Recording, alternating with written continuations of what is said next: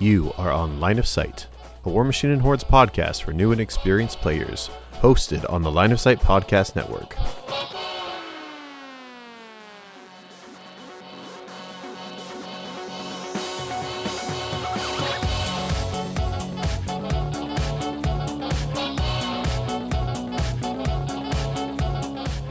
Line of Sight is proud to host War Machine University, Brawl Machine, and Fallen Corvus, as well as numerous content creators like Field of Fire, Blightbringers, Brawler Bios, Vicarious Competition, Midnight Monpod, and Charge and Spike. You can find our content at loswarmachine.com.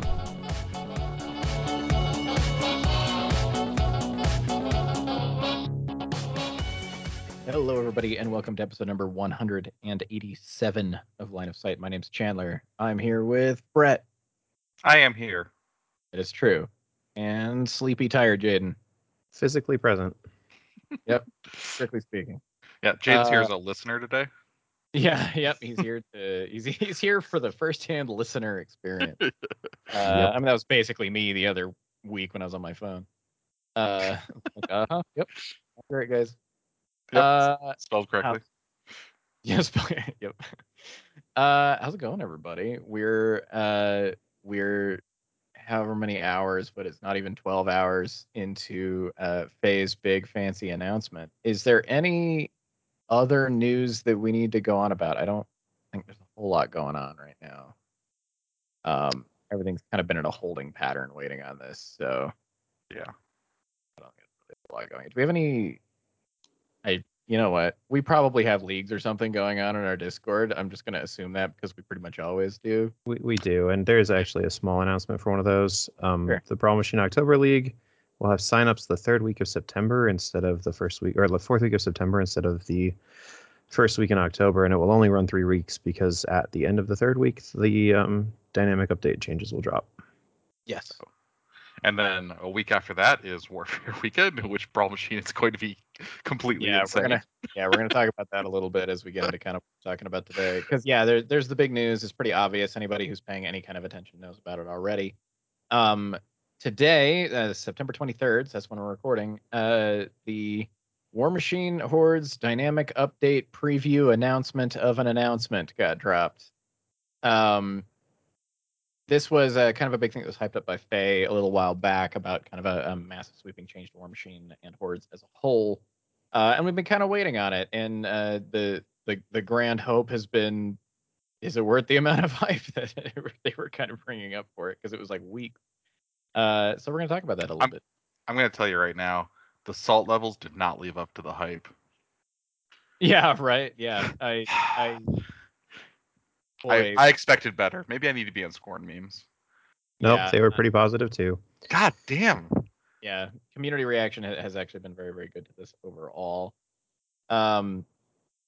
So I'm gonna go over kind of what the announcement. I mean, honestly, it's not super long. I may as well just read chunks of it here. So what she said on here was it's time for a significant announcement that will affect the way you play War Machine Hordes. So yeah, she's been going over having hints and nudges on various social media for a while, kind of talking about just a wide multitude of different changes. So first off, we're starting with the scope here. So about half the models in War Machine Hordes are going to be seeing adjustments. For anybody that doesn't know, that's a lot of models. It's about 700 models. Yeah, War Machine Hordes has a lot of models in it. In fact, like that bloat is actually kind of a problem with the game in some respects. But when we're talking about half the models in War Machine Hordes, it's a enormous number of things being tweaked and changed, larger than any singular update we've ever seen, as far as just sheer width, right, of like scope. There were some nerfs, but it's pretty much entirely buffs. Now this is very exciting, especially anybody who's listened to us for a while and kind of knows how we've talked about a lot of things. The game has an enormously wide, like bottom end of kind of dredge garbage. Like in like pretty much every faction has this like really wild internal balance of just a ton of really mediocre stuff, and then the handful of things we actually talk about, regularly. You can go into some jank and stuff like that. Once in a while, you'll see some other things pop up. For the vast most part, most factions kind of have this problem. And one of the issues is that CID, the typical CID cycle, of doing one every like few months to 6 months to at this point like a year. Generally some legacy models, some of those models that usually it's models that are kind of on that lower end get brought in, but it's usually like 3 or 4, and they don't always get buffed enough, honestly. So a lot of the time it's like, let's say like 4 to 5 legacy models come in and 3 of them end up in a good place, and now you have great. There's a few more that are better, and still 70% of our faction is like nearly unplayable. And that isn't to me like an issue with like, I mean that's an issue that goes all the way back to like Mark III's release, and a lot of problems that were surrounding that, and then just the inability to like be going back and constantly updating those things while also releasing new stuff, right? And so the only way a whole bunch of models were going to get into the game was basically something like just a sweeping everything. Like most things are kind of getting poked at on some level.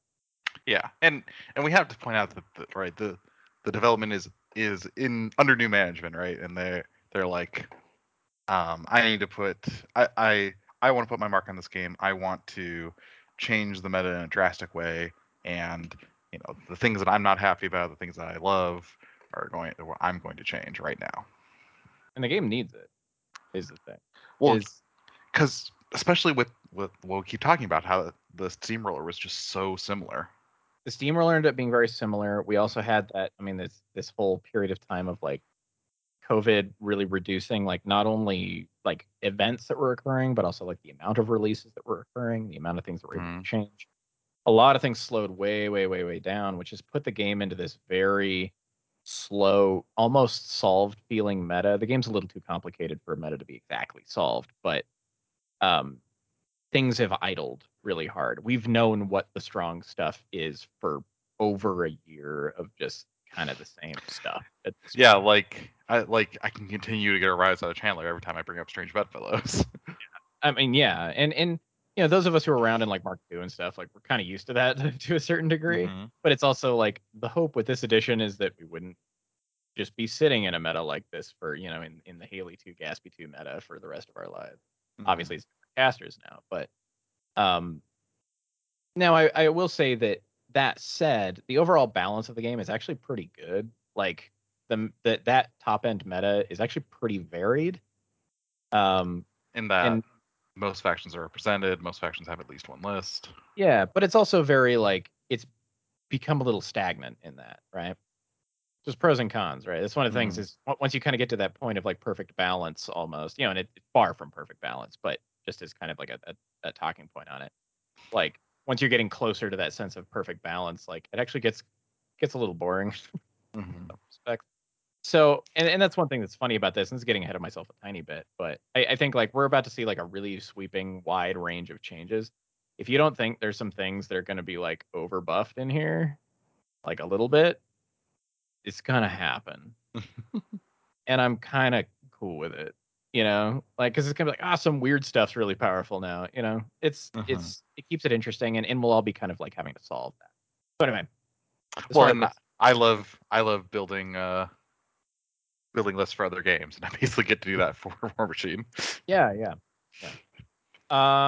So it says we're also going to be mixing in some quality of life rule changes that aren't designed to make models stronger or weaker, but instead tended to smooth out playing them. There is a couple of examples that might be kind of along this line, but we don't have specifics as to what you expect. Not all factions are undergoing the same level of adjustment. Infernals and Crucible Guard are 2 factions that see very few changes. I will note that Infernals will see changes by virtue of Hearts of Darkness. Right. Every faction in Hearts of Darkness, any changes to them affects Infernals on some level. Infects is right. Yeah, I mean, yeah, honestly, and Crucible Guard, it kind of makes sense. They're the most recently updated, right? Yeah, they've had some good updates, and I could see them getting a few tweaks, but like for example, Lucas getting nerfed. Yes, which is in here, right? Yeah. Yeah, like just as a random example. Wait, but yeah, they noted that Cygnar has 55 planned changes. Now the thing is that it's easy to be like, well, that's a very big number. These changes can be extremely varied in scope, right? Like a unit being 1 point cheaper could be considered a change, right? Right. And there's a lot of units. So And they from mentioned that some of those changes are just adding keywords. Like there's a lot Yeah. of gun mage units that don't have the gun mage keyword, which has weird interactions. So like what this is kind of my feeling on it anyway. What I would kind of expect to see is a lot of things where it's a lot of really just underused or kind of overcosted stuff just gets toned down in points. Yeah, toned up. Toned up. Yeah, it's like the points toned down, which makes them whatever. Anyway, and in fact, they actually do note this, that in the case of Signar, 46 of those 55 changes are exclusively point value or quality of life changes, like standardizing rules language and unit types of models. She also pointed out that all gun mage models will be getting the gun mage keyword, as is logical. And Lauren actually pointed out in our Discord as well that Arcane Tempest is also being added to a whole bunch, which, for those who don't know, is extremely relevant for Sons of the Tempest. It's an extremely minor change, but it does a lot for a bunch of models, because one of the frustrating things about that theme is that its main effect is on Arcane Tempest Gun Mages, which is an extremely specific unit.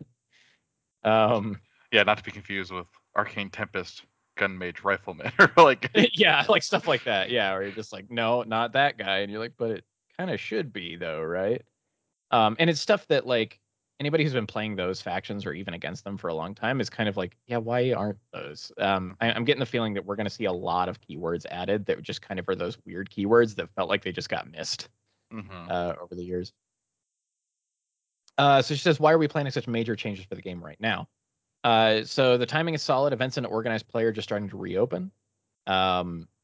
There's a new COVID-inspired product release cycle. They don't have any new models coming out basically between the 0-level Warlocks and next year. That's at least a few months where we're just really not going to see much of anything, which I have kind of felt that coming, right? We knew about this, and we've talked about this a little bit. We knew about the 0 Warlocks. Those got announced and they got shown off and things like that, and we know nothing else until Orgoth, right? Yeah. And that's a long gap, right? It's a long time, especially for War Machine, which usually has a pretty rapid release cycle, honestly. Yeah. And so in the case of this is going, hey, we and I think this is a good move in this respect, as long as it's handled well, is that they're doing this. I mean, that's always the caveat to everything. Yeah, right? Like, as long as they do a good job, it'll be good. Like, yeah, no shit. If they do a bad job, it won't be good. But this is a really, really good way to kind of revitalize the game and get that kind of new shiny feel without having to put more stress on their development process, right? Which is already very. When you have development resources, but you don't have boats able to get through California resources. Yeah, basically. Yeah. Like there's all kinds of things that are, failing for oftentimes good, sometimes bad reasons, but you have to be able to adjust for that, right? And that's the thing, is it creates a mandate, like a forced kind of lull in that production cycle. And I'm glad that they're apparently trying to do something productive with it, because it'd be really easy to just not do anything for like 4 or 5 months. And like the three of us especially are like, the best release they could possibly do would be the Pureblood Warpwolf, the Warpwolf Stalker, and a bunch of models that we already have, and we'd love to death. And we'd love to death, and a bunch of people who would be interested in them will buy more of them in the future, right? Like it ends up making you money in the long run. It's just, I understand it's not as exciting and like it's not a big burst like a brand new model is, but in many respects, with how bad some models are, it is a brand new model. Yeah. And living Warpwolves, really good example of that. Of like, wow, this is it's like a whole new game. Well, and I think that's the biggest problem in War Machine right now, is that there are several factions that have one theme force they play in. Yeah, and they're basically forced to. Yeah, with the exception of Minions, because their theme force is like everything. Well, yeah, Minions and Mercs kind of have like. Well, Mercs playing a lot of themes. Yeah, they do play a lot of themes. Yeah. Minions, Mercs have a lot of themes that are very playable just by nature of how releases have happened for the past couple of years. Law of large numbers. There's 9 theme forces. Yeah, Minions, it's like, well, yeah, it is one theme, but that theme has all their stuff in it, basically, that isn't the terrible stuff. It's like, oh no, this theme doesn't have Pharaoh infantry in it. Yeah. It has the good Pharaoh infantry in it. Yeah, right. Yeah. It's got Valkyries, so it's all we need. Yeah. Yeah. Anyway, that's the dream, is that we come out of this process, a month from now, and every faction has 2 or more completely different themes that they can lay in. uh, so yeah, they're trying to basically establish their attention is on War Machine and Hordes, and they're taking note from community feedback. They are immersed in Orgoth development right now, which makes sense. I mean, you don't have to be a genius to know that like there's not a lot of people able to work on this stuff right now. The company has thinned out. So being able to have that time to be able to work on something like Orgoth, I'm glad they're taking some time to do it because it's going to need it. It's a whole new faction, and it's also an extremely anticipated faction in a way even Infernals I don't think was. I mean, Orgoth is like the original. Please, can we have this faction outside maybe Zoo? Yeah, but we knew we were never getting Zoo. Yeah. Yeah. The ultimate goal is to balance out models that may have wandered into the wild, being a little too powerful, while bringing models that don't see much play up to a competitive level. So they're basic. So one of the big kind of part of this, and the kind of the core of what we're going to end up talking about here, or at least kind of the meat of it, is that this insider is a list of the upcoming nerfs that are going on in this update, but it has more context surrounding the update as a whole. Yeah. So if this was just a series of nerfs and there was just like a vague hand wave, like, I don't know, sometime in the next year we'll fix everything else, I Yeah. would have been extremely angry. Yep. Yeah. Thankfully, so as let's see where we have this. So yeah, the nerfs will come first. We can set the bar for positive adjustments that will follow. I do like that while some models that have been really bullying infantry and living models out of the game are getting a critical eye, we want to make sure no model sinks from being a top-down gun at the bottom of the barrel. It is nice to have a direct confirmation of the fact that infantry and living models blow. So thank you for noting. As a guy who still plays mostly infantry-based lists whenever possible, because I love lots of dudes. Yep. Thanks, please.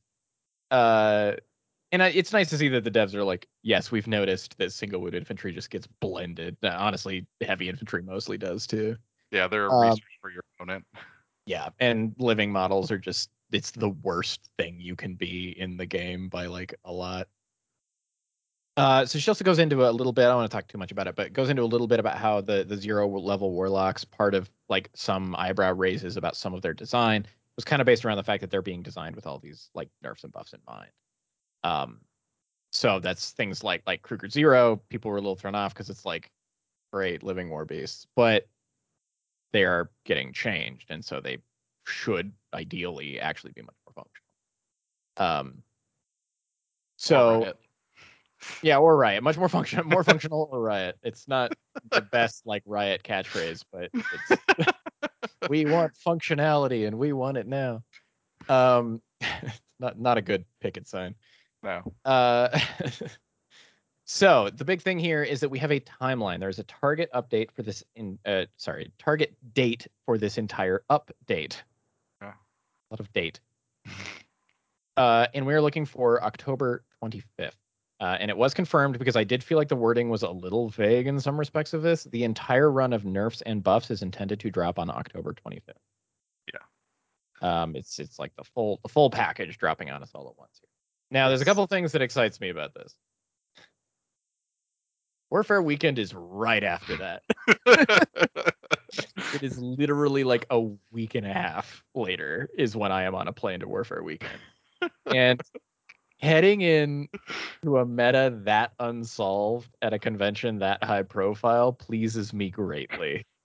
That, and especially because I am headed there to run like a potentially as large as 64-person event. I am hyped to see the nonsense. It is going to be the most like snowflakey, wild, mad scientist nonsense of a meta I think we've seen in a very like probably since Theme Apocalypse, right? Yeah. And even that I believe was dropped more in a kind of a dead zone. Right. This is like dropping right on your head right before a pretty big event. And so I love the advantage it gives to the people who own like every model and can pull out, their Cossite Woodsman. yeah. And the thing is, there was definitely a time and we've had this kind of a thing happen before, like with like World Team Championship and stuff. We're dropping a big update like just prior to a big tournament could be a little frustrating. I feel like it is what we need right now as a community after all of this time. Like we need some chaos. Like it. I mean, it is super awkward for all the people in the invitational, yes, I do but agree. for everyone else, it's like, yeah, you didn't get a chance to play, your weekly games for a year and a half, so let's level the playing field and just Yeah, let's get wacky. Yeah, and I feel like it's the thing, and I feel like people are on board with that. Like I haven't really seen anyone, like even people in the invitational, I haven't really seen anyone be like, "Ah, this is BS." And it does help that it doesn't have list lock. I mean, that was one big thing about the world championships and stuff like that, was that it had list lock and then an update would drop, and you're like, great. You still have time to adjust if you decide to, right? And I think people are just on board with the fact that it's like, bring it on, right? Like let's get weird, and I don't know, I'm into it. So October 25th. So it's basically straight up a month. Drops on a Monday. Hopefully. Sometimes things get delayed. I would like it to drop on a Monday because that is also my War Machine night. So Wait, you're not gonna play the games that night. You're just gonna be like reading War Room and yelling. oh, if you think I'm not like as possible lists on that night, yeah. Yeah. So one thing that they are doing though, in order to make it so it's not just like, haha, get wrecked, everybody, you don't know what's going on. They are going to be talking a little bit about what's coming. And hopefully, and so one thing is that we know that it's a little up in the air. Lauren talked a little bit about this, that the hope is to have like basically a weekly insider talking about some of the stuff that is changing. But nothing is set in stone. Mm-hmm. Especially because it sounds, and if anybody's curious as well, because I understand it is always kind of weird to be like, hey, here's a bunch of updates that are coming. They're not here yet though, but they're coming. Mm-hmm. Is they are, the big thing it sounds like is that they're editing cards. And which is the worst. that's slow. Yeah, Lauren's been kind of joking about it, but you can tell it's a little exhausting. She keeps referring to it as being sent to the card mines, which is just like being sent to just sit and edit cards. Make sure there's no typos. Yeah, stuff like that, which will lead us to our amazing cast after everything drops. For those typos. Yeah, they're doing that, and there was another. They're also just kind of wanting that that little bit of warning for everybody who is involved in events. Mm-hmm. So let's talk about what they've actually like specifically talked about from this one. And so these are, so to note, what we're about to talk about is every nerf that is planned. Now, I'm gonna get ahead of a couple things.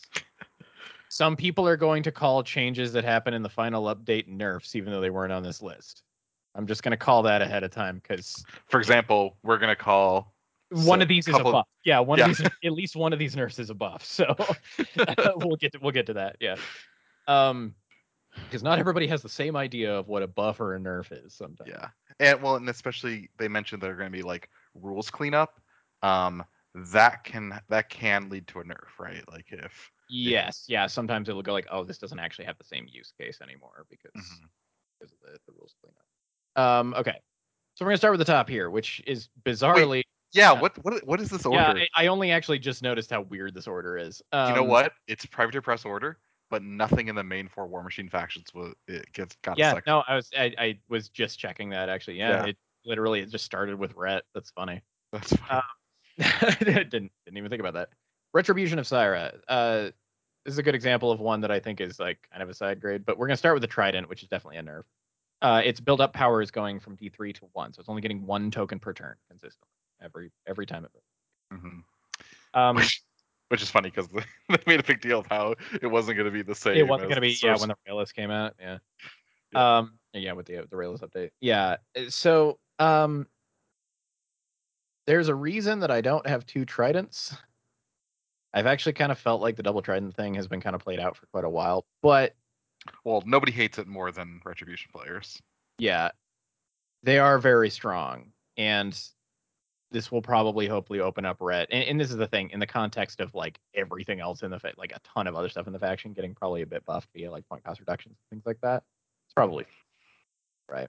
Yeah. And the thing is, it's so and so I was thinking about this earlier, and this is probably going into like way too much like thinking about it, but this doesn't really do much about its power in the early game, like really early on.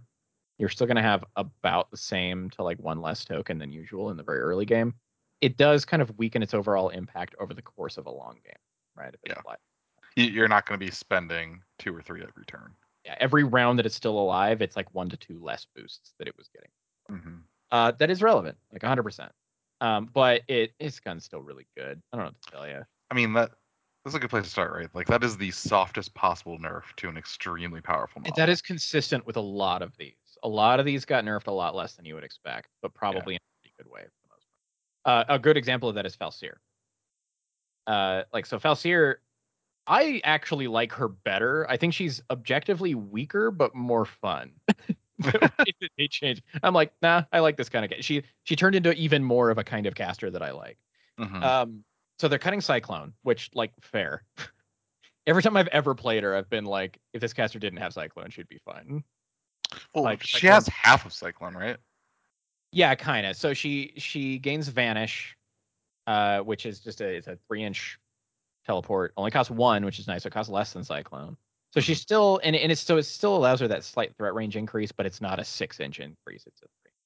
Right. Which takes her cap from I believe 17 to 14, which is way more reasonable.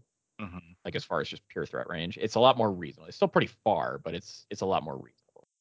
Yeah, it's not Striker 2. Yeah, however, Vanish, I really like Vanish. And she also just gains Sprint innately, which so the thing is the Cyclone threat was always something she could do, but I always liked Sprint. I like Sprint more in a lot of respects. It's technically worse, technically kind of, as long as you have the focus for Cyclone. But it lets her make more attacks safely. And I just like the innate Sprint on casters. I don't know what to tell you. My favorite casters typically end up having Sprint. Thyra. Well, Thyra has her jank spell that is like better, Sick. but and Thresher. He just gains Thresher. I do want to cut in here. All the Thresher attacks are initials, right? I believe they are considered initials.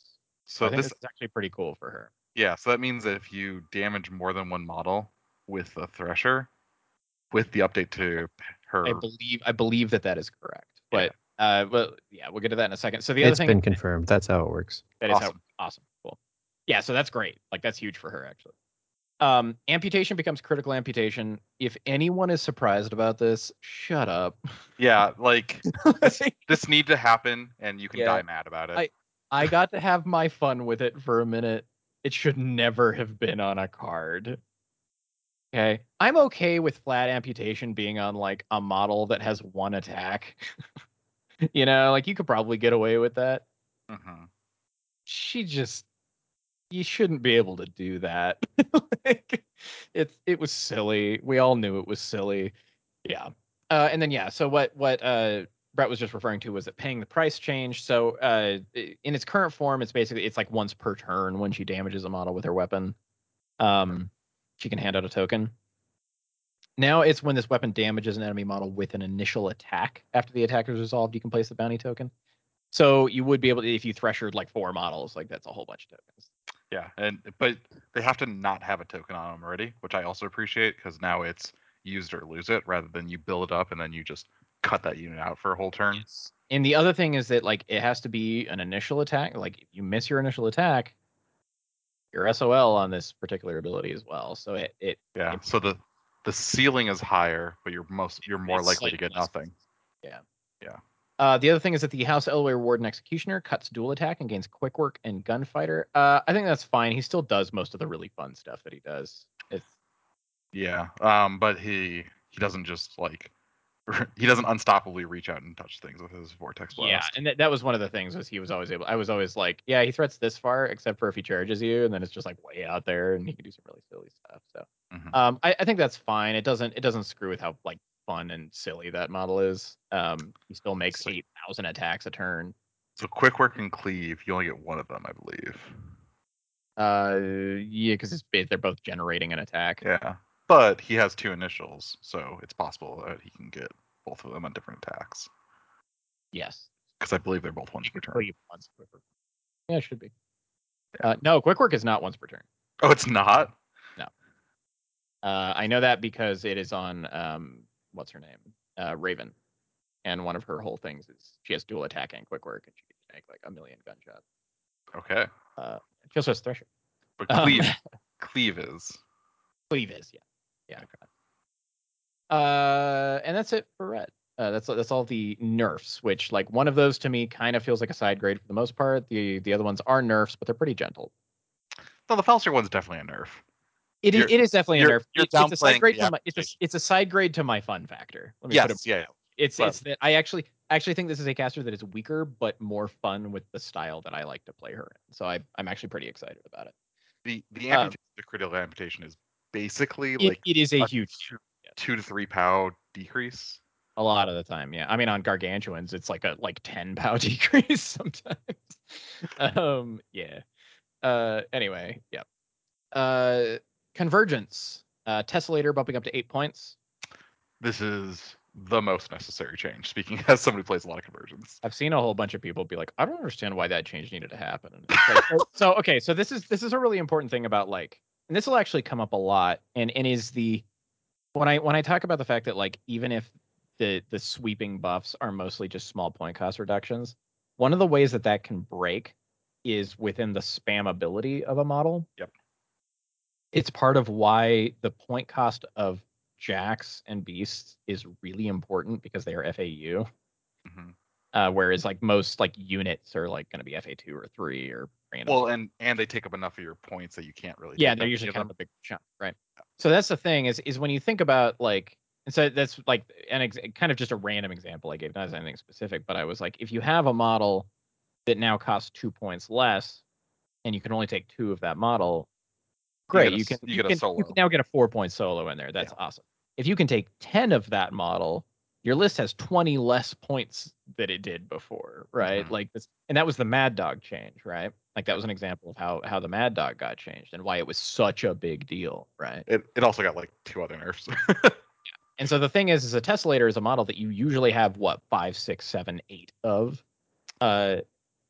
That singular point cost change does a lot to affect the spammability of that model. Well, and the Tessellator is also extremely unique in that in 2 ways. One, it is just more efficient than anything else in the faction that can go in the battle group. So like the number of shots it makes, the number of focus it uses, the amount of work it puts out compared to anything it competes with, like it's kind of the infernal problem where the more I played with Convergence Warcasters, the more I'm like, everything in this list should just be a Tessellator.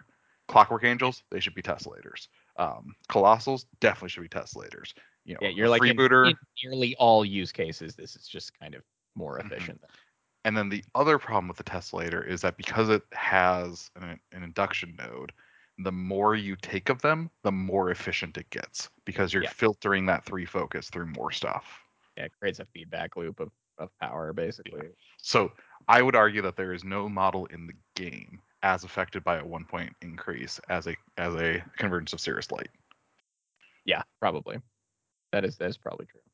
And it's doubly so for Gunjacks. Like the Galvanizer 1 point more. Yeah, I wasn't really filtering it through everything. The other change was that the corollary power transfer must target another model in its battle group. This is essentially like a Nemo and Asphyxious change, right? Yes. Yeah. It's because it was extremely confusing that you could induct all your focus around and then transfer it to another battle group and then maybe induct it even more. It breaks the singularity. It breaks the like separate parts of Gaspy and the Warcaster, where it's like the Warcaster's bounced around having, infinite focus from all this induction. And Gaspy is like, I'm not going to give focus away ever. And Corey's like, it put that bridge there, right? Between the two things that should have been separate. Yeah. Right. So it's like it's fair. Also, Chandler's in favor of anything that nerfs Gaspy. Yeah, 100%. And there's multiple in here. Great. Crucible Guard Lucas decreases to 26 warjack points. That's a minus 3. I mean, I play quite a bit of Lucas, and like, yeah, that's about as soft of a bop on the head as you probably could have given him. So I'm down. Just because he's so recent. My complaint is, of course, I wanted to lose TK, not because he needs to lose TK, which he might, but I wanted to play him in Brawl Machine again. Yeah. Yeah, that's Crucible Guard. Infernals, the crab chassis goes down in armor to 18. So my take on this was I was like, this is the thing. Every time I put one of those forward, I assume it's dead. So this just makes me more right. The problem is when you're not right, when there's 10 of them. I agree. Yeah. Also, but the way that I play Infernals, I don't spam these really. Yeah. Well, this isn't for you. Yeah, basically, yeah. So I'm like, this doesn't affect my. In fact, this just kind of pushes everybody towards the playstyle I was already doing, which was a little different. Yeah. I look. I appreciate anything. There's no list in the game I hate more than the brain dead tormentor spam, and the more damage that they do to it, the happier I am. Yeah. For me, it's just like, I don't know. I'm at a point now where like literally my battle group is like a harvester, and I just summon the heavies like as needed. Yeah, I just go, okay, desolator, tormentor, whatever else I need. Yeah. Anyhow, I like to play all the solos. I don't want to play a bunch of tormentors. I want to play all the cool infernal solos. They're fun. Yeah, you're not here to play math. Yeah. I have played the tormentor spam. It is in fact the most boring brain dead shit in the world. Like there's a certain degree of entertainment value that just comes with like the dumb math of it. Like, but after a bit, you're like, I have no agency in this game. Mm-hmm. I have no ability to decide. I have to do 1,000 bookkeeping tasks. Yes. Yeah. Troll Bloods. Barrage team range decreases to 14. We're getting into models I know very little about, so I'm kind of like, neat. Barrage teams are just they're in several factions now because they can be taken in minions in Vengeance Dunya. They're just really powerful. They cost a lot, but I mean they're freaking worth it. The power they're is ridiculous. They also have CRA, which makes them a very reasonable threat into casters. So I imagine that's what this is about. Yeah. Brigadier General Gunbjorn full force granted by his feat becomes the POW of blast damage caused by a weapon with full force is equal to the POW of the weapon.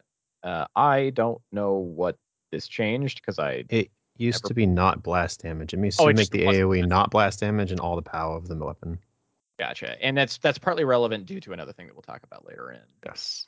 Because blast damage in general kind of got shifted. So I believe there are a lot of rules snafus because of that. I expect so. Yes. Yeah. And so type of attack into another can cause the jankest shit in these games. Yeah, if you were aware of how Explosivo worked in Mark II, you're very familiar with that. Yes. Yeah. Yep. Yeah. Yeah, I know exactly what you mean. And so I love that the rules for it were so out of hand that it was easier to change a core rule of the game. Yeah, they were like, we're just gonna change the whole game around him. Yeah. Circle of Orboros. Is that correct? No. No, that is what it says in the. No, we actually called out. There was this kind of joking call out for your crimes of like Faye and Lauren and stuff in the Discord for like, why is it Circle of Orboros? Yeah, it was good. Anyway, this is kind of an interesting couple of changes. So the Gallows Grove is no longer living. I've heard a lot of people be like, well, it's probably gaining construct. It doesn't necessarily have to. You can just give it a rule that's like, this is not a living model. Like Archons are that way. They're just they're not anything. They're not undead constructs living or anything like that. So you can do that. I don't know how they'll handle it, but the way they worded this is just that it's no longer living. Yeah, so you can't rip souls from it if you're Cassius. Turn it into a press ganger. Can't. I know. Finally ended. I know. You can't put an eye patch on it. Yeah. And then the other thing was that the Well of Orboros can only summon living models with open gate. So this was essentially just trying to stop the ability to like kind of gotcha out of Gallows Grove. I don't think it's like the most relevant thing in the world, but I feel like there's just some kind of moments like this that they're trying to kind of out. Mm-hmm. Like, whoops, gotcha. And you're like, oh. And there's a couple of those you'll see. Legion of Everblight, Blight Archon increased to 9 points. I mean, it's fine. I feel it's a little unnecessary, but it's probably fine. So it's part of most Archons are becoming 9 points. Yeah. So this is the first Archon we've talked about, and we're about to go into mercenaries. So Yeah. So I believe the argument here is they're trying to decrease the non-Archon point cost and increase the Archon point cost, so that relatively Archons are a much bigger investment. Yeah. Yep. Yeah. They're not like included in everything. So remember, the design philosophy of Archons had a huge effect on what the game looked like, and so this is a tweak to that, where it's less of the Backing it up just a tiny bit. Yeah, it's less of the pure focus on these huge solos. Mercenaries. This is a big list. You get to read your favorite one. Oh yeah. Well, yeah. Okay. So Asphyxious 4 cuts leadership construct Bloodthirst and decreases armor to 16. This largely hits the two main problems that I had with Asphyxious here. One, he's just too damn survivable. Yep. And two, he is another threat extension for Strange Bedfellows. Like, because The this takes whole army. Yeah, this makes it, instead of plus 8 inches, it's now like plus 6, which is like, I mean, it's getting into the realm of more reasonable, I guess. But I did see some people. Well, and I did see some people talking about like, well, maybe we should have just changed like Hypatia's leadership. And the thing is that this affects more than just Strange Bedfellows. If you've ever played against Scar with this guy, Stalkers. Yeah. Oh my god, like, yeah, I guess it's basically just a free boost for Stalkers, but whatever. Yeah, I mean, it changes them up just a little bit. It doesn't change their threat range strictly, but it is of note, right? And so it is important. It was easy. I think it was better to change him than something within Strange Bedfellows specifically because he affects a lot more things. Yep. That could be a problem. And this is also part of the theme of not getting screwed over because you're a living model. Yes, yeah, they're trying to tone down making living the worst thing possibly. I like that they preserved how much damage he can put out. That's fun. Yeah, and again, this is the thing that I think people were expecting a gnarly nerf to this model, and this was pretty small. Yeah, like if Chandler was in charge, he'd be what, 15 points. He'd be. Yeah, I mean, this is the thing. I don't think I would destroy him, but I would have probably nerfed him slightly more than this. But I do think it's fine. Like, I think this is probably a pretty good spot for him. Mm-hmm. Probably. And especially, and that's the other thing, is even when we talk about like with the corollary changes, it's a big deal. There's probably something else he could lose, but I don't mind things being a little above the curve, right? It's just he was so stupid that it was like, you have never hated a list for that. It's so infuriating. And this is the thing. It's not like I've been like face rolled by Strange Bedfellows every time. It's just been the most miserable experience to fight, even when I've won. I'm just like, I hate this. Like, I hate everything about this. Yeah, me and Torment. Yeah, it's very similar to you with Infernals. Yeah, where it's like, it's not that I can't beat this. It's just infuriating and I hate it. Mm-hmm. Yeah. Blockader. So I considered this a really, really big nerf, but I've had some conversations since then that changed my perspective a tiny bit. So this is partly an issue with me not having a ton of experience with her against the Blockader. Yeah.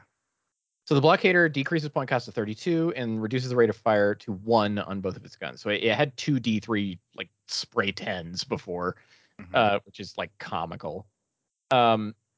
Obviously that is a massive nerf to its ranged output. Like, fortunately, its range output is nearly irrelevant. Yeah, the thing I hadn't totally realized with people like, yeah, it's still a colossal that natively threats like 12 inches and hits like a train. Yeah. And just has a lot of other stuff that it does. And I was like, oh, okay. So for me, I look at this and I go, this is reducing its flexibility and pushing it more towards that role as a melee colossal. Right. So so this is the power curve versus power creep balance, where it's like the difference between the melee output and the ranged output is so great that any change to the ranged output has no effect on the overall model because you're choosing to use the ranged attack so rarely. Yeah. Yeah, basically. And so it like to me, I go, okay, so largely what this does is it reduces its flexibility, right?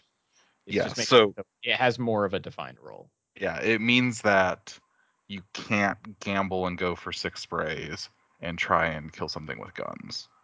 Yeah. It's going to be, and see, and I like this because it's a huge consistency increase. Now, obviously, it's worse, but that's how much I hate D3s. Is that I prefer Yeah, I one mean, to there's a D3. yeah, there's a couple a couple of these throughout this, and we'll talk about one of them in a little bit. Yeah. Next one is Boomhowler 3. He changes amputation to crit amputation. Woo! Okay, so while I did say I don't mind a model with like one attack having Well, amputation, what? this model has 2 threshers with amputation. That's Well, that's not right, an attack. it was that, and well, he also has countercharge, doesn't he? Yeah.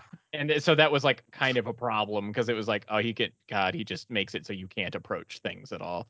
Yeah. So It's he had some other rules that made flat amputation a little silly. yeah, like your heavy goes in, he knocks it down and knocks out its cortex. It's like Oh, yeah, you're like, good, great. Hoof It also changes crap. bizarre wording of this sentence. Hoof It also changes affecting Gristle 1 and becomes. Just she forgot 2 commas. Yeah, I know. I was like, what? Hoof It, range command, target friendly non-warlock, non-warcaster living faction, model / unit. Boy, that's a thing. If the model / unit is in range, affected models that did not run or fail a charge this turn can make a full advance at the end of this turn. After all friendly models have ended their activations during this movement, affected models cannot be targeted by freeze. So the change here is that you can't run twice your speed and then get an additional 1x your speed afterwards. Yes. Yep. Which is like pretty consistent with how a lot of abilities like this have worked. So it's Yeah, it's just that Hoof It is such a weird timing window. yes. Yeah. Yep. The fact that it's at the end of the Um, so watch your opponents on this. It's gonna be really easy to forget. it's gonna be especially when if you do it on like big like 10 or 11 or 12 model units. Gonna be like these ones run, these ones charge, and you're like, great, now we have to mark those until the end of turn. Mhm. That does make it a little bookkeepy, so I kind of understand why it didn't work that way before, but it's probably for the best. Yeah. I mean, it's either that or you can't use Hoof It on turn 1. Yes. Okay, Death This Archon. this is the biggest nerf, right? This is probably the biggest. Yeah, just as far as just straight up scope. Increases point cost 9. Decreases range to 2, which is massive if anybody knows how circles work. And Carnage Incarnate grants Divine Inspiration instead of Annihilator. That's huge. So it's basically you're dropping a die instead of getting a full one. Yep. And Vendetta changes, which is also affecting Lanissa, which is interesting, to additional die rather than.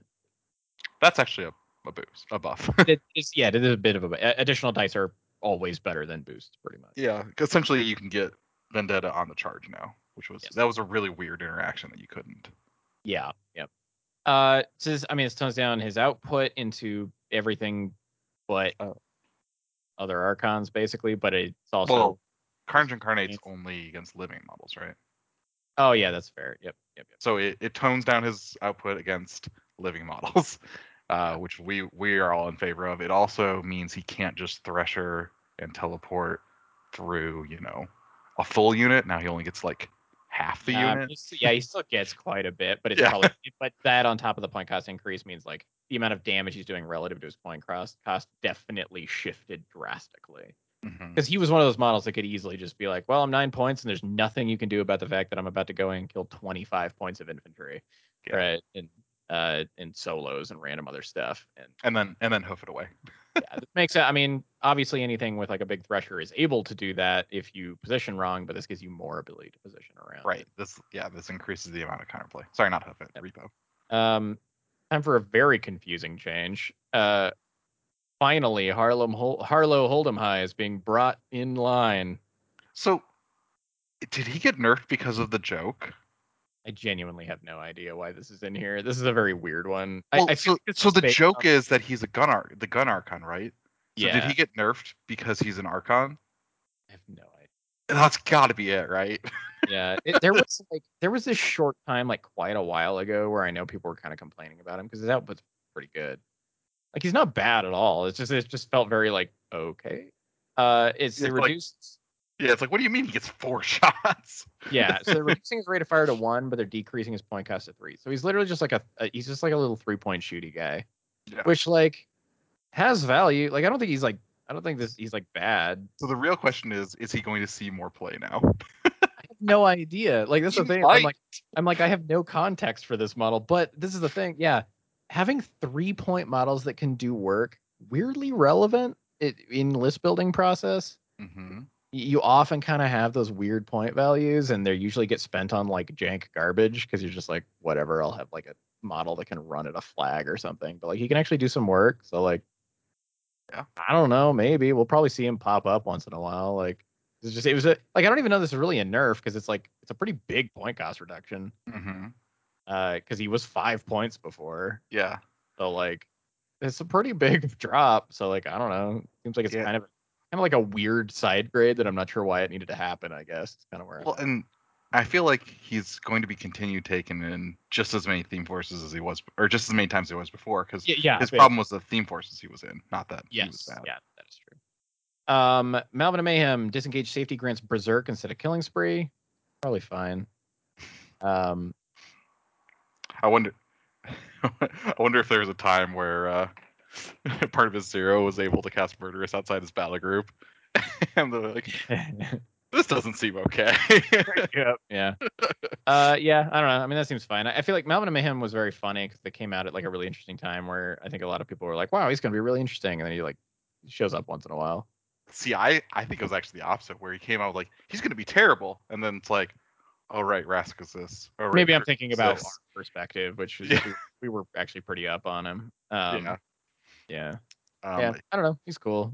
yeah. So I've done a roller coaster on him where we were up on him when he came out. Then I'm like, and I played him a couple times. He didn't really work right. And then people are like, well, he's really dumb with these really good casters. Yeah. I guess okay, so I guess the thing here is that we need to remember that one of the kind of intended like design processes with all these changes is reducing the threat to like infantry, right? So this plays into that. It's taking off models with killing spree like that. It Yeah. does help with that. Yep. Yeah. And his thing is that with Killing Spree, he was one of the best in class against any type of target. That's true because he does hit very hard as well. So he's Yep. a good anti-armor and good infantry clearing. Yeah. Next one is the Midnight Archon. Decreases armor to 18, increase point cost to 9. I feel like target against armor was correct here. Really? I believe so. I usually felt like the main issue that I had with the Midnight Archon was that I could usually figure out like a way to fight it. I'm sorry. I'm so sorry. I thought this was the Morrowind Archon. I got No. I would find dropping the armor on that one weird. Yeah. Okay. For me, it was the Midnight Archon armor always felt just a little too high. Yeah, because it was like 1321.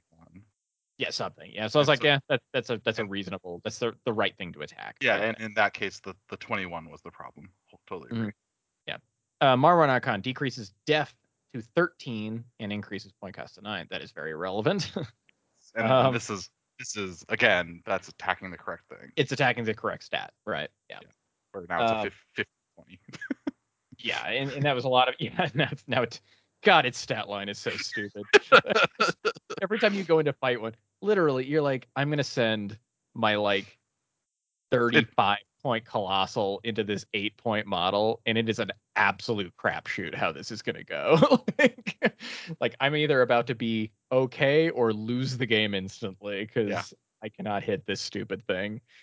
And you have to hit it multiple times. Usually a model that's like def 16 will die in like one hit, but that one you need like 2 to 3. And 2 to 3 high pounds. Like good hits. Yeah, they gotta hurt. So like def 15, it is actually a pretty relevant point in the curve as far as the mat that some things get to these days. I think it's almost a 10% increase against mat 6 if you're boosting. Yeah. It's huge. Here's an interesting one. Scythe cuts multi-fire, becomes rate of fire 3. Woo! Reduces rat to 7. Yeah, this was one of those ones that it's a nerf in that she went down to rat 7, but it makes her so much more flexible. Multi-fire is like one of the most obnoxious rules to work around. But the thing is, Scythe was good enough that you dealt with it anyway. Yeah. Well, except for me. And that is the problem. I was the only person who was not playing Scythe, and now I'm going to play Scythe. Yeah. Well, yeah, it just makes her really flexible, right? Like Yeah. she doesn't get screwed over by the existence of a single shield guard on the table standing in the right location. Um, and she's able to kind of like spread out her shots a little bit. She's got a lot going on there. The Rat 7 it's obviously notable. Rat 8 was amazing. Yep. But She's still a tree walker.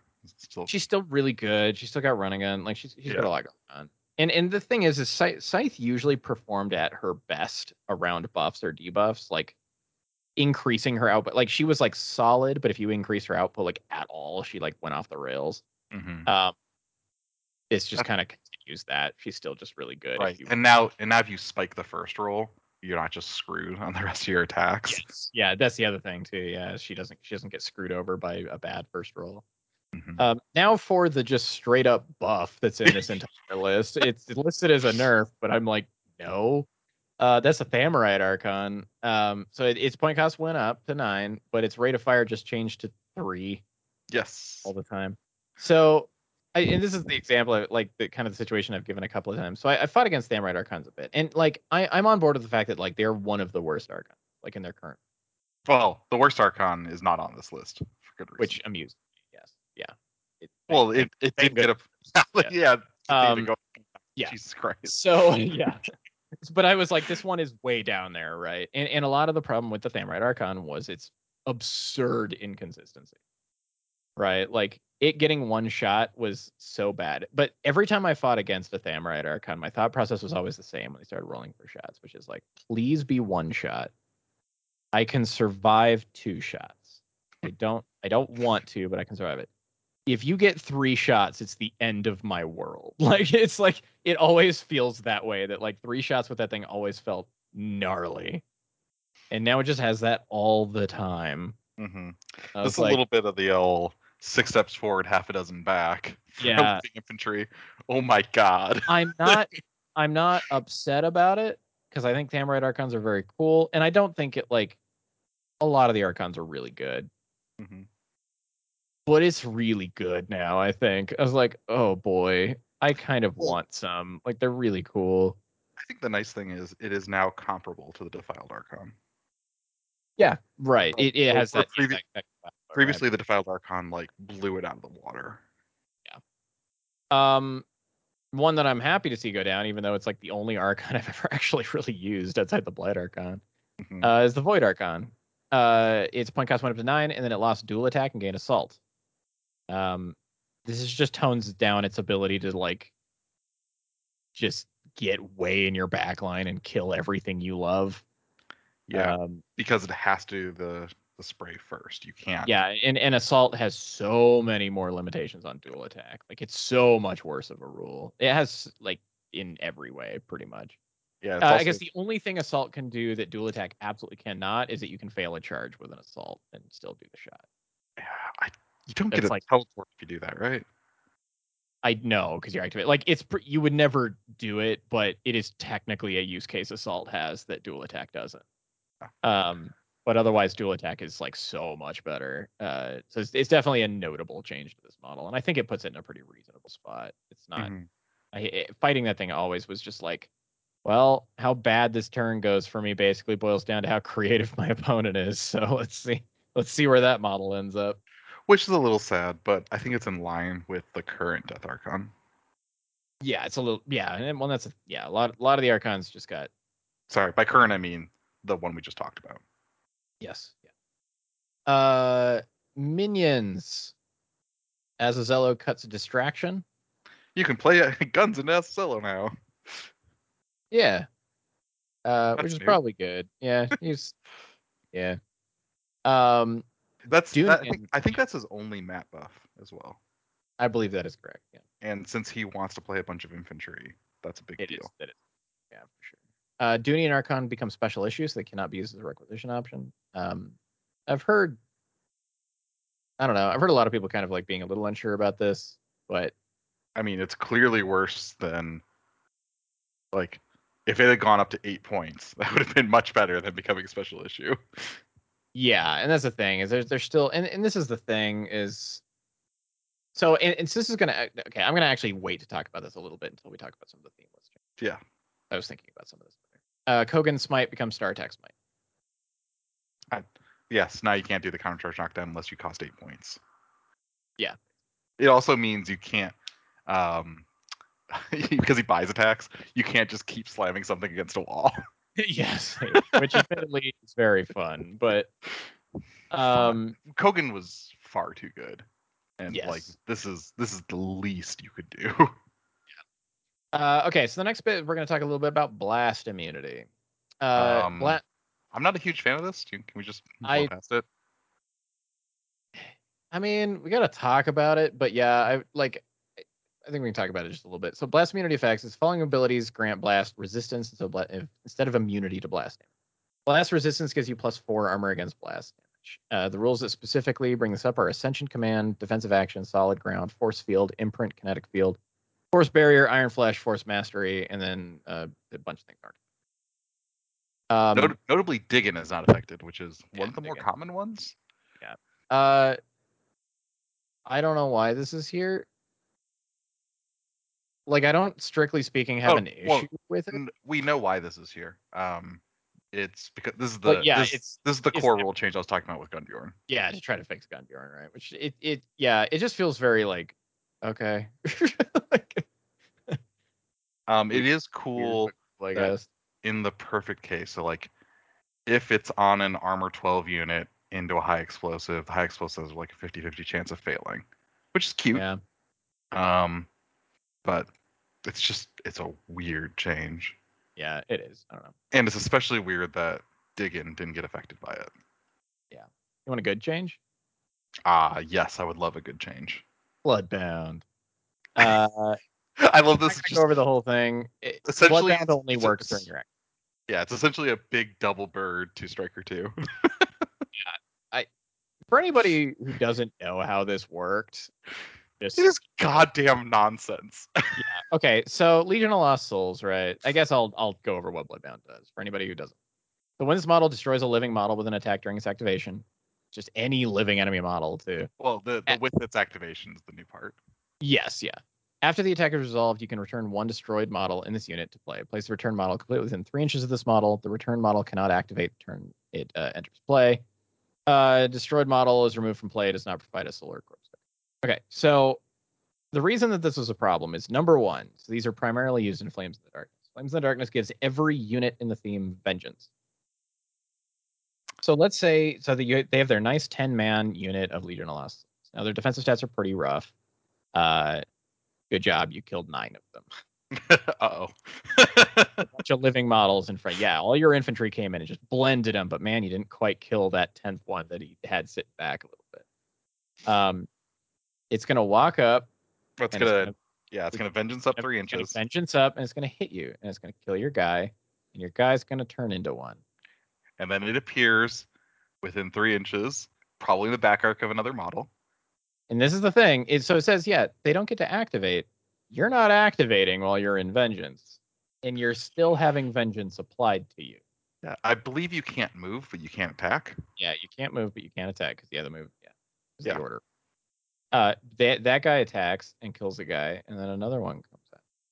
And this literally just in the vengeance. So this is not even cast specific. Literally just in the vengeance phase, you could straight up lose 9 guys and or you can lose 10 guys and have a full 10-man unit of Legion of Lost Souls. Now you have to get pretty unlucky for that to happen, but they'll still get it. Well, but if you leave like 3 of them alive, then it starts to get pretty likely. Yes, then it's very, very likely. And then imagine if you could do that at the end of turn as well. Yeah. Now they activate, and yeah, like a bunch of them aren't really going to get to do much, right? Just that one that you started with. But then Striker feats, and they all get to move and make another attack, and then they're all coming back again, and it's just literally you could have a single Legion of Lost Soul left on the table, and by the end of the turn have all 10 of them and have killed like 20 infantry models. Yeah. With that, like, dude. And it's like, I love the zombie invasion aspect of that. Yeah, it's very nonsense. Cool, but like it sucked so bad to play against, and it just did not feel okay at all.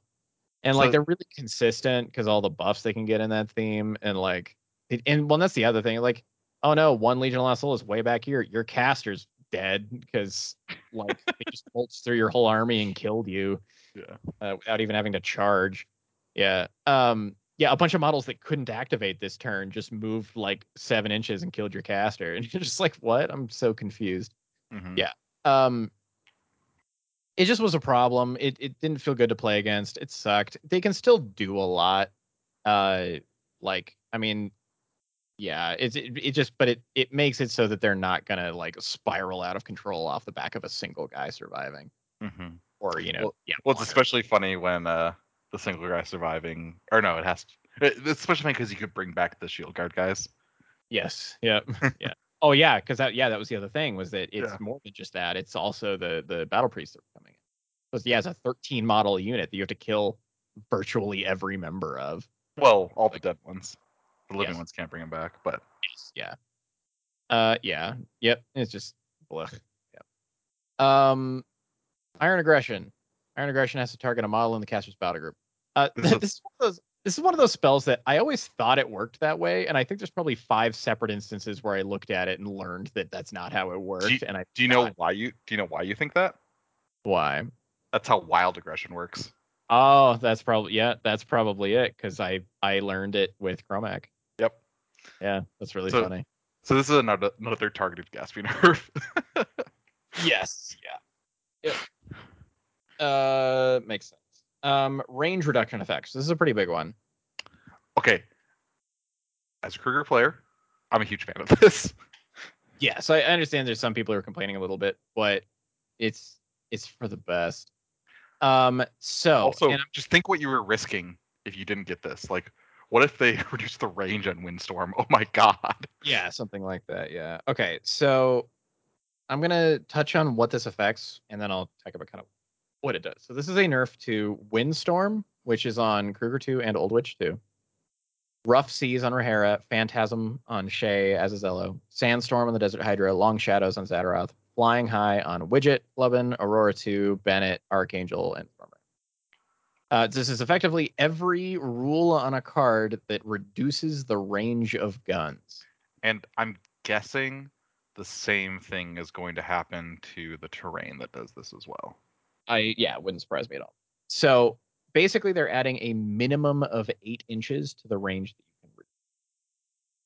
So you can no longer make a range 5 gun range 0. They just drop it at their feet. Yeah, like rocketmen can shoot. Zealots aren't throwing bombs 1 inch. Yeah. It also means that you can stack them cleanly. Yes. Yeah. You don't have to worry about like. Yep. Actually, one this is kind of interesting that I noticed because I believe that the Infernal Riot Quest solo reduces range. I don't know anything.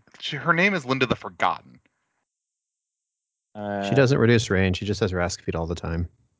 Oh, gotcha. Okay. I swear she did something like that. Was it on spells? Losing my mind. 1 second. I'm looking it up live because there's something she No, does. it's -2 range on ranged and magic attack. Yeah, well, within 8 inches of this model, enemy models suffer -2 range on their ranged and magic. Yeah. Okay. And so because I remember one of the things was like she's really good with Zadaroth because you stacked it with Long Shadows. Uh-oh. I'm wondering if she got noted in there. I expect she's intended to be, so I don't know. Maybe we'll message and be like, making sure. Anyway, aside, basically anything that reduces the range of guns, it's going to go to a minimum of 8. And one thing I actually like about this too is it probably doesn't make a whole lot of sense for Flying High, but for something like Windstorm, it makes thematic sense to me, honestly. Like that, like it's like mostly long range guns that are affected by the really nasty wind, but when you're like up close, it's not as big of a deal. That's my feeling about it. But yeah, it's overall it's for the best. It makes it so that these don't just like utterly shut out certain kinds of models, so they just don't even function anymore. And it also means that so it still has the intended effect of you have to get within the danger zone in order to shoot me, but it doesn't mean it's like I have to be like 2 inches away from you to shoot you. Yeah. Well, and when you think about models with like Flying High, right? You're thinking about like the Archangel and Stormraptor and stuff like that. Like, yeah, it's technically a nerf to that ability against certain kinds of models, but like if you're 8 inches from it, you better be killing it or it's murdering you at this Yeah. point. So like it's kind of it puts you way into that danger zone. Yeah, like Yeah. as you said. So it's so I think it gives it its like intended effect of like shutting kind of not really shutting down, but at least like blunting Well, those so like really ranged heavy like sniper type lists. exactly. But it doesn't affect like more skirmishy like lists that aren't really a gun line, like it's you just have guns that, Right. might be how you're Yeah. So it still has its full effect on really long range guns, but it means that if you have a short range powerful gun, it's not just completely out of the game. also -3 for flying. Yeah, sorry. I was reading. Mhm. Anyway, so I will say one thing about Kruger 2 specifically though that's kind of funny is it does make it so that his windstorm has this like really particular band that it affects. It does make the well very relevant for him. Yes. Whereas like Old Witch, like her windstorm was always so freaking huge anyway that Hmm. but yeah. Another big change that I'm excited about. Soul Ward. Soul Ward. Soul Ward becomes a static 5 inches instead of command. So yeah, that's basically it. That's the Archons, that's Liss Healer. I want to say Liss Healer's command was only like 5 anyway, but I think it was. yeah. High Reclaimer. Yeah, so this just reduces the like the kind of ubiquitous like covering your whole army with 2 models effect of Soul Ward. Hmm. To allow soul stuff to function a little bit better, and it makes it so you kind of have to position to gain your defensive benefit a little bit. Yep. And I am mad that Direct Spirits didn't get nerfed. I hate Direct Spirits. Yeah, it's rare enough at this point though that I mean it is frustrating when it comes up, but What do you mean it's rare? things have direct spirits. Like what Ball? Zal? The Supreme Guardian? Like the entire Yeah, faction scorn. that's what I mean. It's in like a specific place, okay? You'll run into it sometimes, but it's not on freaking Archons, which are in every list you will ever Okay, that's fair. right? It's just Like it just irritates the hell out of me that you can it kill is your own model and direct the spirit to something. yeah. I can do that with Nisia too in Infernals, but that is Oh, that's one attack. yeah, I know it's one gunshot. That's And part of also, if you it. want to do it in Infernals, you can do Flame in the Darkness, Fiora, and take whatever that guy's name is. Yes. I also can't kill my own models with Nisia's Oh, okay. this is completely irrelevant, but I just wanted to bring it up because we thought we found a rules loophole and it turned out to not be one because Privateer Press caught us. So we had this really funny moment. So the Harvester of Souls gets its spray gets boosted attack and damage rolls against things that have soul tokens on it. Hmm. Nisia's gun, unless you read the whole thing, it just says that you just pick what model on the table gets the soul. It doesn't say friendly or anything. And I was like, boy, it would be sure funny to be like, oh, your Sacrovault doesn't have a soul on it. Shoot your model, make your Sacrovault take it. It probably was going to get it anyway. But now I have boosted attacks. At the very end, it says enemy models cannot gain soul tokens from this gunshot. But for a second there, we were like, did we find a really niche jank interaction? And it turns out we did that about it. Anyway, that's my story. Anyhow, yeah, Soul Static went down. And one thing I actually like about this too is that unless you have like a ton of Soul Ward, like you brought like I don't know, an Azazello list where you have like 6 Archons. Actually no, some of those don't have Soul Yeah, Ward. most of those don't have Soul Ward. Get that. I always just think every Archon has it, and it turns out some don't. That actually like drastically changed a game I played where I was like, I need to kill that damn right Archon before I can get souls. And it's like, turns out Thermite it doesn't have that rule. I was like, oh. Yeah. Thamar does not care about you. But one thing I like about this is generally speaking, if you're running like what a lot of lists are, which is like 2 Archons, maybe 1, when you a lot of the time it won't affect you, right? Soul Ward isn't always a useful ability. But when you go, oh, they're trying to collect souls, it actually changes your positioning quite a bit, which can be very relevant to like the power of your models, like where they have to stand. Well, and especially with the Morrowind Archon, I found that a lot of the time it was like, oops, my entire army is Soul Ward. I didn't even think about it. Yeah, and that's the thing is it made it so you like 10 inches, you just never like even one model with a 10-inch aura can usually cover like 90% of your army at any given time. Mm-hmm. Well, that was the High Reclaimer's whole thing. Yeah, exactly. Well, and like I mean, I have that come up with like like Hawk with Brothers Keeper, Bravis, like similar deal. Like it's just an aura that size on like a large base model. Like it's just really easy to cover every relevant thing in your army most of the time. 5 inches, again, back to how circles work. That's a much smaller space. Oh yeah, extremely. Like absurd. It is not half, even though the number is half the size. It is way less than that. It's a quarter, right? Yeah, it's I believe it's a quarter. It goes by the square. Yes. So it's a drastically different size, which means you are going to have to think about it and position around it. It is pretty relevant. And like if you have some way to pull or push a model or something, and like that 5 inches becomes very relevant with small like movement adjustments and stuff. People are trying to sneak souls up under you. Yep. So overall, really good. I think that'll be great. Themeless changes. That's another one where it's like, well, we made living infantry worse again. Yeah, technically speaking, but it's one of those things where it's like all these factions have these like soul collection mechanics that they just like can't interact with properly. So it's I'd like to register my hatred for Infernals again. Yeah, I mean, I'll complain about Infernals, but there's a lot of factions that had the problem. So yeah. Okay.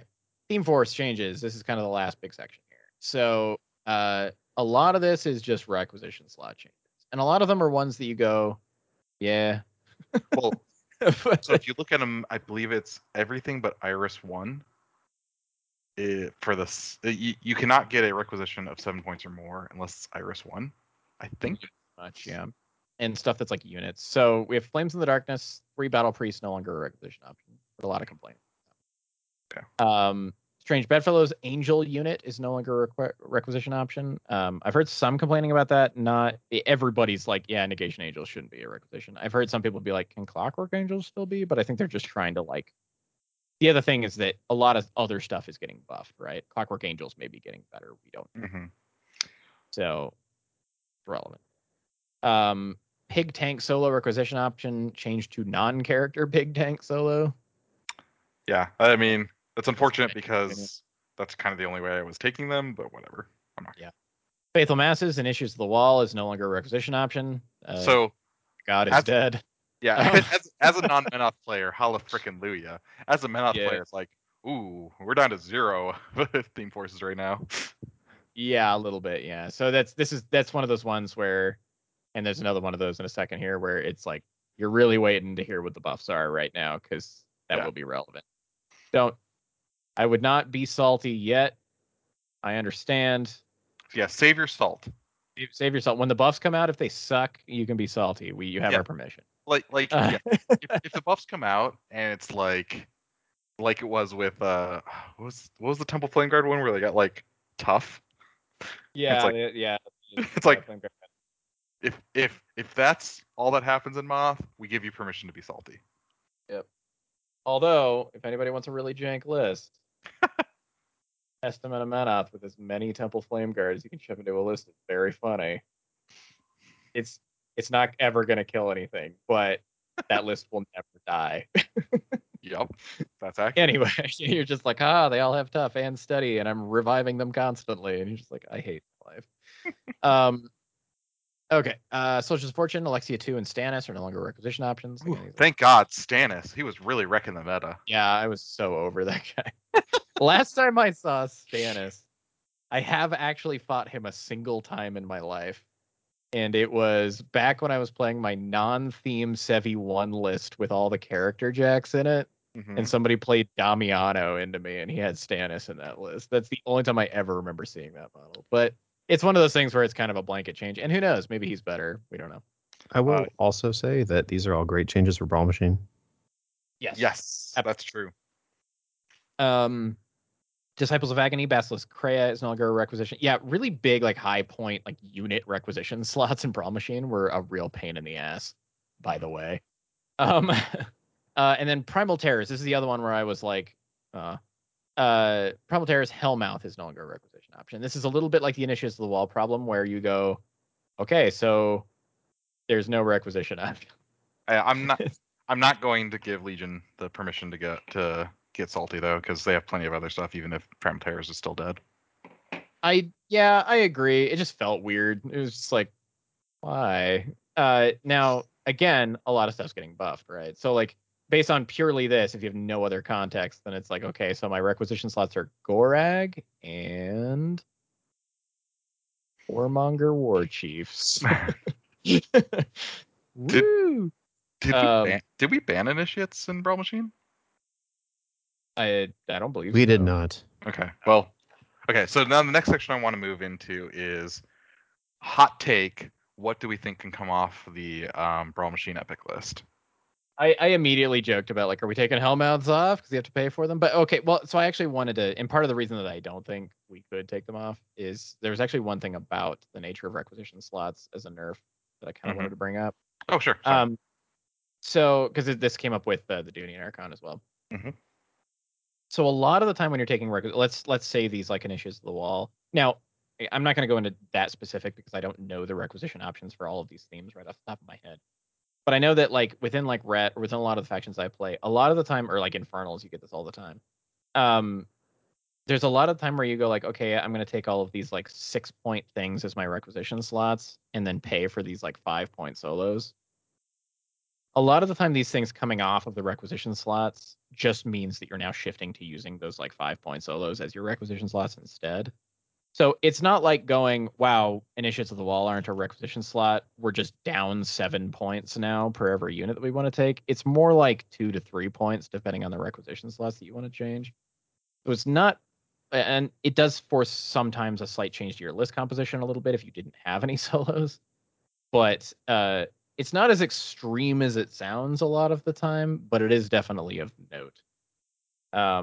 Especially as more of these like kind of powerhouse 5 to 6 point solos have appeared in faction. But on a like for Faithful Masses, I feel like there's just nothing. it's like Belmon. And it's Can't you take like a pair of mechanics or something? Yeah, it's stuff like that where you're just kind of like, sure. Like, and it's like with Primal Terrors, it's like Gorag and a bunch of models that no one would want to take it, like a Spell Martyr. You're like, no. Yeah, I will say that as frustrating as the initiates thing must be, like seeing them for free, just like I saw a red every time, every time. Well, that's why I mean you asked about like if they were banned in Brawl Machine. A lot of the problem with Initiates of the Wall is they're one of those models that just like gets dumber the more of them you have, kind of, because just by nature of how you have to fight them. So that's like having, a 75-point list. Yeah, the lists are bigger, but it says you have 3 units of the stupid things that you didn't even have to pay for, and you just have to like grind through all these. There's very few efficient ways to kill Initiates of the Wall if you don't have really specific tools. I also think that this was again the softest possible nerf. If they were still free, maybe they would have lost some armor or something. Like, yeah, what they would you prefer? I kind of expect with them losing a requisition slot that they just won't get changed, really. Like, because they're still pretty playable. Like, they're good. They're 3 shield guards. They're very tanky. They're very inefficient to fight. Well, and that's the thing. They've always been worth 7 points, but like when they're free, they're insane. Yeah, and so and so the idea is ideally a lot of other things get changed and tweaked and buffed to make it so that those being a requisite, because that's the thing, is a lot of the time with things like Faithful Masses or Primal Terrors, they were being seriously propped up by these really, really good models as a requisition slot. If the stuff in that theme is buffed so that that's not necessary anymore, then it's fine, right? Yeah, and that makes it way easier to balance too. Yes. Yeah. You're not working around some really overpowered stuff. You have things that are all within the right curve. And again, this is the optimism of assuming the buffs are all in a good spot, right? Yep. Although, like, one thing I have said I've commented on this a couple times in like Discord and stuff like that. Like, and I said it earlier here, is like, there's probably going to be some things that didn't get buffed quite enough, and there's probably going to be some things that like feel overpowered now. Yep. And honestly, that's a meta that I am okay with having to jump into, just for the chaotic difference of it all. That's not something I always would have said, but after the past like 2 years, I feel like it's kind of time for that. Yep. Yeah, and if I can do it once, I can do it again, right?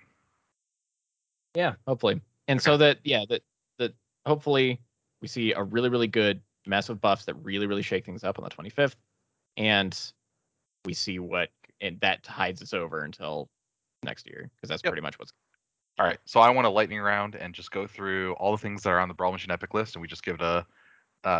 Do we think it'll? Pulling up Brawl Machine Epic list? I don't know it off the top of my head. I think I know it. And so we're just gonna say, must stay, testing required, immediately comes off. Okay. Okay. And again, this is not what's actually No, happening. this is hot take. Hot Yep. takes. So don't assume that anything. Okay. Well, it's especially not happening because Jaden's not the one answering. I mean, I can answer the question too, you know. Oh, No, okay. you're out. Get out. I'm kicking you out of the call. Quick, one Okay. sec. So No, the okay, first- okay. So I got the list up. Okay. Okay, Arcadius. No, he's still there. Well, he's not touched by this.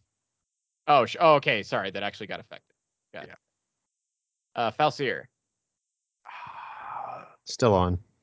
I'm gonna think- say must stay on. I think probably still on. Yeah. Azazello, Azazello, I think is testing. I think he's still on. But maybe I'm wrong. Probably still on. Yeah. A lot of the problem was just the numbers. It wasn't. Well, much. but my argument is that He has a weakness, right? It's no. high. My argument is that in addition to him losing a spell, the stuff that made him broken in Brawl Machine is also getting nerfed. That's true. Yeah, that's fair because his thing was always Archons were really dumb Yep. with it. Okay. I guess it depends on if like the Primal Archon gets buffed, then he's just never coming off. Yeah, that's part of the problem, right? Is that Ironic. he was like the one use case where the Primal Archon's actually like really good. Yeah. Yeah, that's probably I fair. think Gatsby. dude. I I mean, don't see how he can come off. Yeah, he's just so efficient. I agree. Must stay on. I mean, Lucas has to Hellmouth? stay on TK. Yeah. Just by nature of that. Hellmouth. I mean, I kind of joked that like maybe we can take it off, but the thing is that especially with how solo heavy, like how solo heavy Brawl Machine ends up being, and the fact that I'm always taking things like Gorag, it really only changes like 1 point. Like at the end of the day. Yeah. I think it's still. And I think their problem in Brawl Machine is their rules and not their cost. Yeah, it's the impervious flesh Mhm. and the respawning of tentacles. And the Hermit got nerfed, right? Nope. Oh, right. The Hermit didn't get nerfed. Okay. Angry just- face. I'm just mentioning that for no particularly like big reason. He's probably in the buff list, I would expect. Gotta hate you. Obvious troll is obvious. Yeah. Anyway, yeah. And I think, well, okay, unless you want to include Infernal Masters. Yeah, there's some of it where it's kind of like, does that count as being? Well, buff? because Zadaroff got nerfed and their best summons got nerfed, but there's just no way.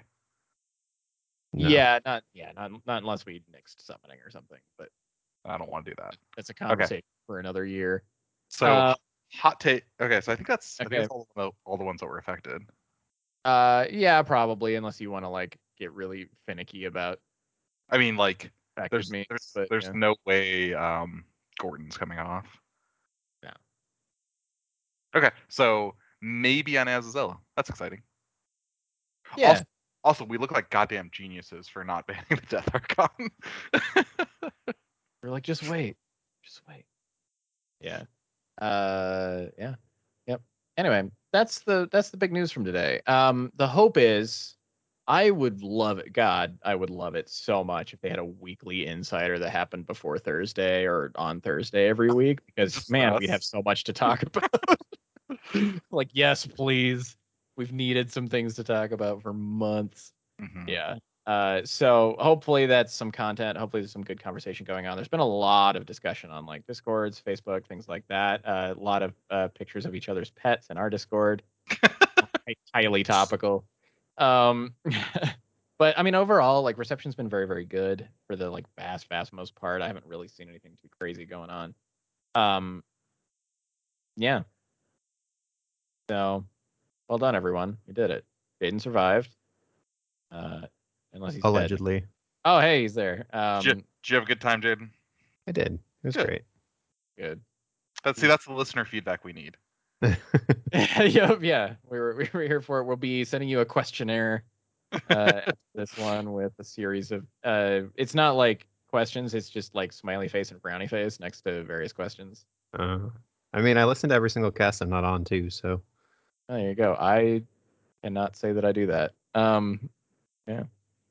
Thanks for sticking around with us, everybody. I don't want to do a huge outro right now, so I'm just gonna say thanks to everybody who supports us on Patreon because you are all fantastic. That's been super great. We've got the suggested Patreon cast is going to be an absolute nightmare, so I want to thank you all for that. Well, it's gonna be a good episode, but it's It'll gonna be hard. honestly, as long as we can pull it off, it'll be one of the best episodes we've ever done, probably just by its nature. Mhm. You have given us so much work, and I'm cool with it. Yep. But it's gonna be a lot of work. We're going to be So, recording like 5 15-minute segment podcasts and stitching them all together, I think, or something. Mhm. so thanks, I guess. Thanks. I hate it. Yeah. No. But seriously, huge thanks to everybody who supports us on there. You guys are amazing, and we absolutely love all the support you've been able to give us for all this time. If you want to check us out on Facebook, it's just Line of Sight. Our website is loswarmachine.com. That's where we've got all the information for Brawl Machine. We've also got all of the cast and stuff like that were mentioned in the intro of the cast. You can message any of us on Facebook. You can also, in our show notes on loswarmachine.com, you can see the link to our Discord. That fun. So, yeah. Well done, everyone. We'll see you all next week. We Hopefully with survived. some stuff about buffs. Yeah, we lived. See y'all around. Bye-bye. Bye.